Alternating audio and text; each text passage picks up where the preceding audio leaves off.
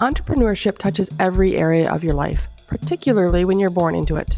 Today's guest is Lily Werbin, second-generation entrepreneur, president, and co-owner of Elderly Instruments, an all-around very cool girl. We can't wait to talk to her about building community, leading an industry, and carrying on a legacy.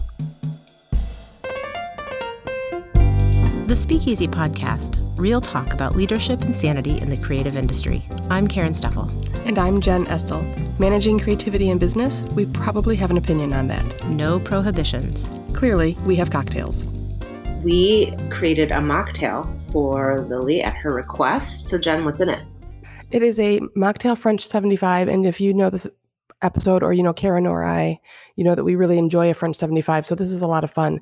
It's got lemon juice, simple syrup, sparkling water, and San Pellegrino Lemonada soda, which is, I think, the key. I love a good San Pellegrino with some ice and lemon twists, so delish. Yeah, it is delish. And lemon, I think, is one of my favorite flavors in general. I cook with it almost every day. Yeah. So I'm a fan. Yeah. So this is a nice fresh thing, and I can't wait to keep it around all summer long for sure. I know. And speaking of fresh things, Lily, thanks for joining us. Well, thanks for having me. I'm glad to be here. Okay, so tell us about Elderly Instruments. I mean, we know you're my neighbor, but tell us about Elderly. Well, Elderly Instruments is a one-stop shop for all things acoustic music and related. So we sell, trade, and consign. So buy, sell, trade, and consign musical instruments, primarily fretted and stringed. So banjos, mandolins, guitars, the like. We also have a fully staffed repair shop, so we can keep musical instruments playing longer. We have an appraisal team, so we can do trade-ins and all of that for the true lifelong musicians. So we do it all for those who know us. Now, I want to inject I have a couple elderly stories, but I had a producer come into town who was from Manhattan, and he was talking about, and we did our job, and we had about an hour before we took him to dinner. And I said, hey, if you want to, and he had talked about being a guitarist. And so I said, hey, if you want to walk around the corner, you can browse around at Elderly. And he was like, oh, sure. Yeah. Okay. And why would there be a nationally renowned music shop in, where he was? And so, and, he's got and he talked about the place he goes in Manhattan. And when I think I know what place he probably was talking about, but well, we're talking about Elderly. So. Well, so when we picked him up at dinner, he said, I have to tell you, I kind of grimaced when you wanted me to go to this local place. He said, but he said, not in Manhattan. Could you pull something off a wall? It would be caged. He said, I pulled like the whatever off the wall and just played it freely. And he goes, it was such a joy. And he was like, and so he emailed me when he returned to Manhattan, thanking me because he became an online customer. Oh, thank you. I love stories like that. My dad actually grew up in New York. And so a lot of what he built was kind of in contrast to what he didn't prefer. We'll say it that way. So being able to pick an instrument off the wall was really important to him in the beginning, and is still one of those things that we're going to hold on to.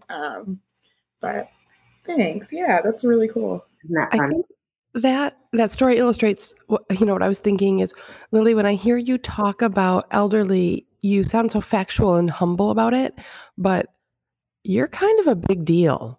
Yeah. So let's talk a little bit. Tell us a little bit about sort of your family starting a space and how it has grown. And you are deeply beloved and nationally renowned. So it's not like, well, we, have some stuff on the wall. So take off all the humble and tell us about all of that and how you got there. It's funny. I was raised this way, I promise. But my dad started the store with his, at the time, partner, Sharon. And they were fresh out of grad school, and not sure what to do other than they really liked musical instruments, specifically vintage musical instruments at the time. and they were already trading with people. And they were in Ann Arbor, and Ann Arbor already had a great music store. So they moved to East Lansing. And it was just the two of them. No calculator, no computer, none of that, just the two of them and a bunch of instruments. And after a couple of years, literally 3 or 4 years, they were shipping internationally. They'd hired a couple staff members, so they were doing small repairs on instruments, buying, trading, consigning, and so it just grew. The website was a brainchild of one of the staff at the time, and up until recently, they were still with us. And so, it's been this really organic growth of not only my dad's passion for music, but the staff over the years, all of the friends of elderly. We get a lot of customers who teach us a lot. And so it really is the brainchild of every musician who's come through, which is why I speak so humbly about it, because it feels like a really powerful but quiet thing. I don't want to toot my own horn because it's not my own to toot. It's everybody can toot that horn, I guess. But I mean, what that says about your family, though, is that you're so willing to listen. I mean, if you keep incorporating things, the feedback that people give you, that just says so much about who you are as a family.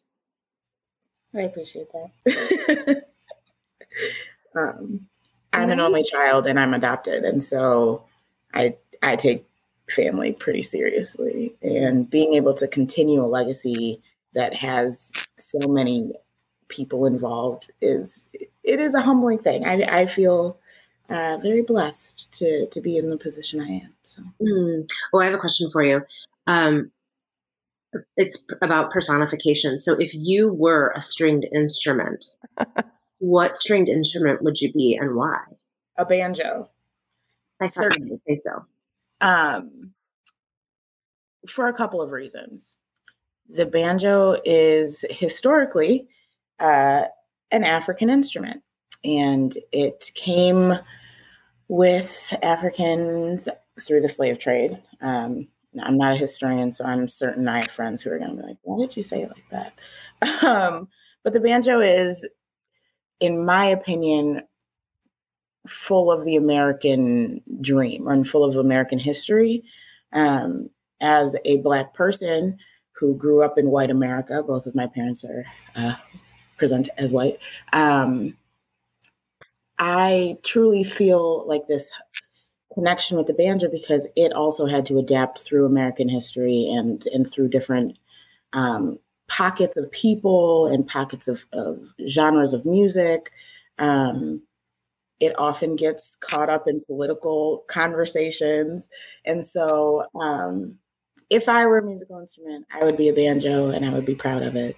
And I'd be an open back, not a resonator. I just love that your answer for that was you have thought that through. I have. Actually, Yeah. Our social media specialist extraordinaire asked me yesterday, you really like the banjo? Yeah, I really do. I really, really do. There's a beautiful picture of you holding a banjo on your website. I suspected you might say so.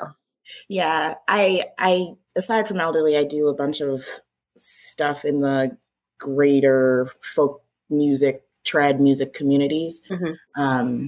And one of the things I help put on is called the Banjo Gathering. And it's specifically for scholars and historians who are just interested in the cultural and actual composition of the banjo. So the build and where it was built and who built it, all of that kind of nuanced information. So my third grade teacher, he was a folk musician, and I credit him for introducing me to that genre of music. I'm a big bluegrass and folk lover, but he gave us all nose flutes and jaw harps when we were in 3rd grade. So, like, he was super into it. But he made his own banjo out of a Oh, cool. tambourine, and he would use his belly as a mute.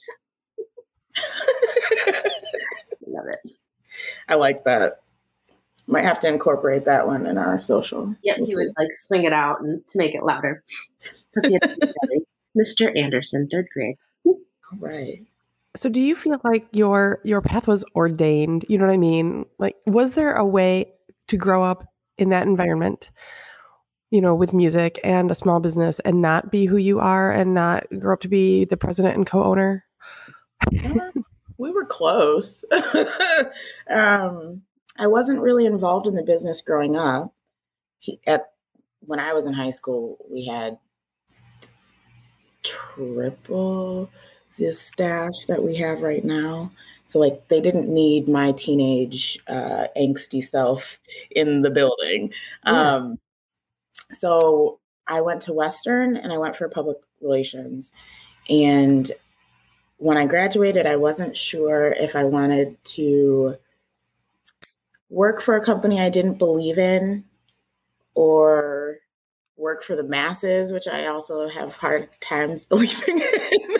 And so I asked my dad, like, can I just kind of work at the store and figure my life out? And he was like, okay, if you have to, But it was kind of like magical. As soon as I got there, I got a lot of feedback, of course. People like, I want to tell you this. I want to tell you this. I can't tell your dad this, but I'll tell you this. And through that, we got a lot of collaboration that like my dad was more than open to. But there's a, you get to 40 years in a business and some of the lines of communication get diminished, And so I think what I was actually able to do and what got me so excited about being at Elderly was the merging between his ideal foundation, like the foundation of Elderly, where he thought it could go and where I thought it could go. Mm. Because at a certain point, you got to actually start talking about a succession, which we had not. And instead of like the succession being the focus, the collabo was the focus. Mm-hmm. And so I think the first year I was at Elderly, my mom, who also works at the business, did a one-on-one with all of the staff and was like, what are your upsets? What are your favorites? What do you wish? Let's put it all on paper. And I've been working from that document ever since. I've revamped it. I've done my own one-on-ones, but kind of earlier, and we were talking about how like the feedback makes Elderly feel so wholesome, and I'm obsessed with it. I just can't get enough of what do you think we can do next? Could we fix up what we've done? Oh, you like doing that? We'll do more of that,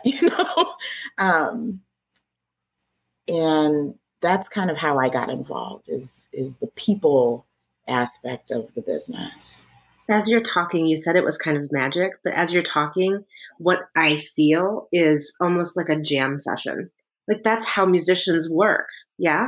Yeah, I grew up in a jam, like I'm not much of a musician because I'm a better audience member, frankly. But being in the middle of a collaborative circle, and with music, you can actually like hear the collaboration, right? In a meeting, you're chatting, there's collabo, but there's something about nonverbal collaboration that you can actually feel. And bless them all, they've managed to make like the work feel like music a lot of the time. I'm sure it doesn't always feel like magic to everyone. Sure. But I love that metaphor though. The work feeling like music. It makes so much sense when I hear you say it. appreciate it. I'm taking that away and I'm thinking of, staff meetings and boards of directors and groups of volunteers and how each layer adds and makes the whole. And it just makes so much sense Oh, yeah. when I hear you say it. That's so Well, interesting. because when you have, like, we've all had a bad meeting, and when you try and figure out, oh, why was that such a bad meeting? It's because there wasn't enough input or there wasn't enough feedback or not everybody showed up. It And was the wrong you key. can't have a concert with part of the band. I mean, you can, but that's not what they're paid for. So it's that kind of thing where, like, sure, you can get the job done with some or partial input, but boy, it feels so much better when all of it's on the table, even if you can't please everyone, you know? Well, let's talk about that a little bit because, growing up in the business, even though you said you didn't work there as a teenager, everybody who's been a long time employee knows Lily in diapers. And Yeah. so how is it that you then finish college and step into a role and without having to command respect, making sure that people aren't treating you like Lily in diapers? Um, I'll be honest, it's been a difficulty. I am. And I assume that there's not as many women in the building. Yeah, no, there's not. But it's interesting that I get a lot of questions about, like, my staff because I believe I still manage 5 generations. Um, I have at least 2 employees who were there in the first 5 years. And of course, we have people who have come over the years. We have just, like, a large variety in staff. For me, I don't have the luxury of actually code switching in a business. So, like, I have to present all the time as my absolute self or I'll drown. But so I think that helped in that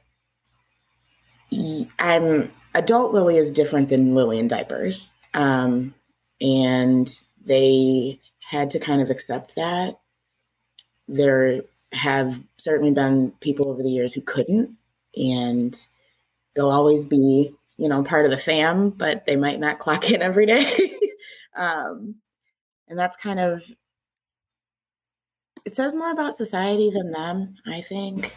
I don't think, generally speaking, I don't think American men are taught to accept authority that's younger than them, female, POC.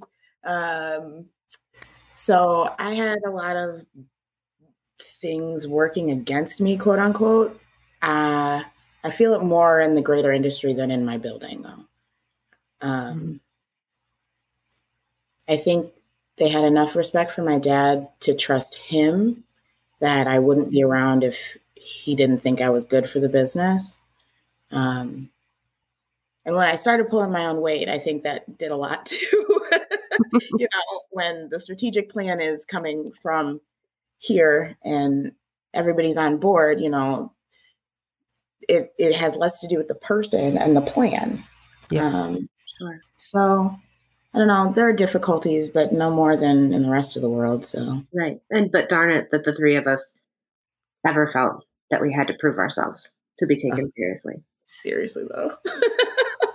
I find it so interesting, sort of the conversation you just had sort of aligned with, you mentioned you're better as a audience member than on stage. So you are not, a diehard musician per se. You had to, sort of assimilate to white culture. You have a lot of places where you weren't, you don't present as the traditional, oh, that's exactly who would own a music shop.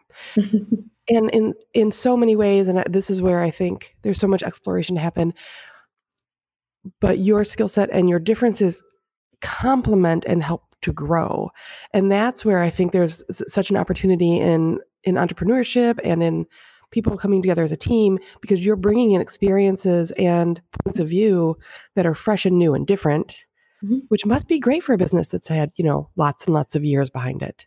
And for an industry that can use some freshening, as all industries can all the time. Yeah. No, it's interesting. A lot of the acoustic music communities had a bit of a reckoning in the last couple of years. Because facing the music is a little difficult when you really are looking at it through a historical lens. And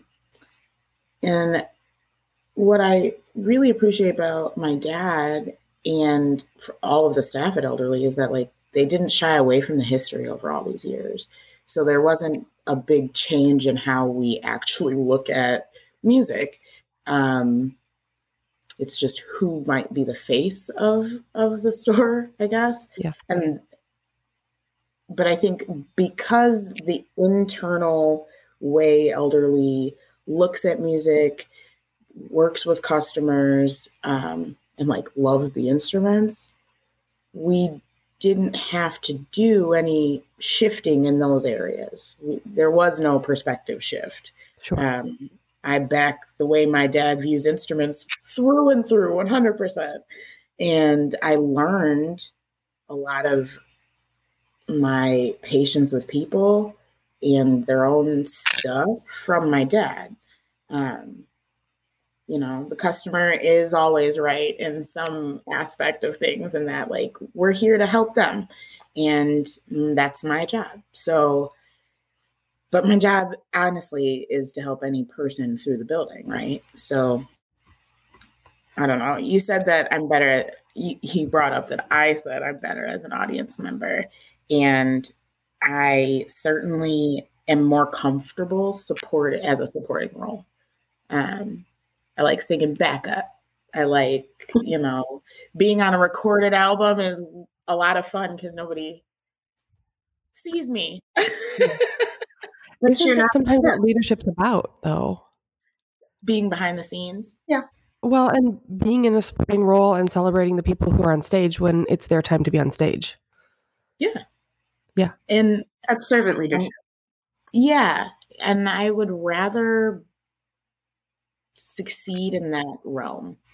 If my professional persona is, you think of me and you think, oh, she'll help. I like that. If it means that I'm a little spread thin sometimes, I don't mind. I'm connecting a lot of communities and it feels good to me. So we see you a lot in how you build community. And I find it so interesting because, I don't have a good window, of course, into the music and the folk music and the stringed instrument community, but I know that you have quite a bit of influence there and spend time building that community. We see you here locally building our local community and being a model for how small business should run. And so I just want you to talk for a couple of minutes about, you're running your business, of course, and that has all the things that go with it, being a small business, caring about the people, caring about the topic, but also all those wraparound places where you have to show up and lead and help things change. How do you juggle all that? Oh, how do I juggle all that? I don't know, passion.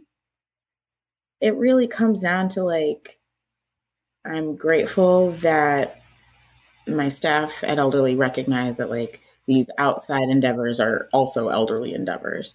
But I assist in co-directing a bunch of camps, banjo camp and ukulele camp. I help organize the Fort Worth African American Roots Music Festival in Texas. I spoke a little bit about the banjo gathering. I do sit on a few boards, locally, the Old Town Commercial Association, but nationally, I'm on the Bluegrass Pride board, which is specifically an LGBTQ plus inclusion board. We're specifically making spaces for marginalized people in bluegrass music. I sit on the Arnold Schultz Fund, which is an IBMA organization, which offers grants to marginalized communities for their efforts in trad and folk music. I'm certain I'm forgetting something, but I have a hard time saying no if it is going to champion community. And I like a good grassroots come up. So a lot of these boards and organizations are new, but it feels really good to do the work and not kind of talk about it all the time. I just do it. So cool. Thanks. So what's next? So Elderly is what? How many years old now? We'll be 50 this July. You will be 50 this July. That is a half a century. And I love that you talk about that you at Elderly you sort of worked from the one-on-one plan, and you've kept building on that plan, and you have a strategy, because that's so important. So what are we going to see in the next decade? Well, we hit the ground running. We almost skipped our 49th year because, counting's hard. But we're planning a block party. July 5th, it's our actual birthday. So mark your calendars. But we'll be just kind of celebrating the community that helped us get where we are, and inviting as many people through the building in that year that we can. We've recently relaunched our lessons program online. We recently launched loyalty rewards. We're working on affiliate networks of sorts so that we can kind of partner with more musicians across the US. More collaborations on social. So it really will. We're going to harken back to being the community's music store, the people's music store. That's the plan. I would say you have a pretty good jump on it. Thanks.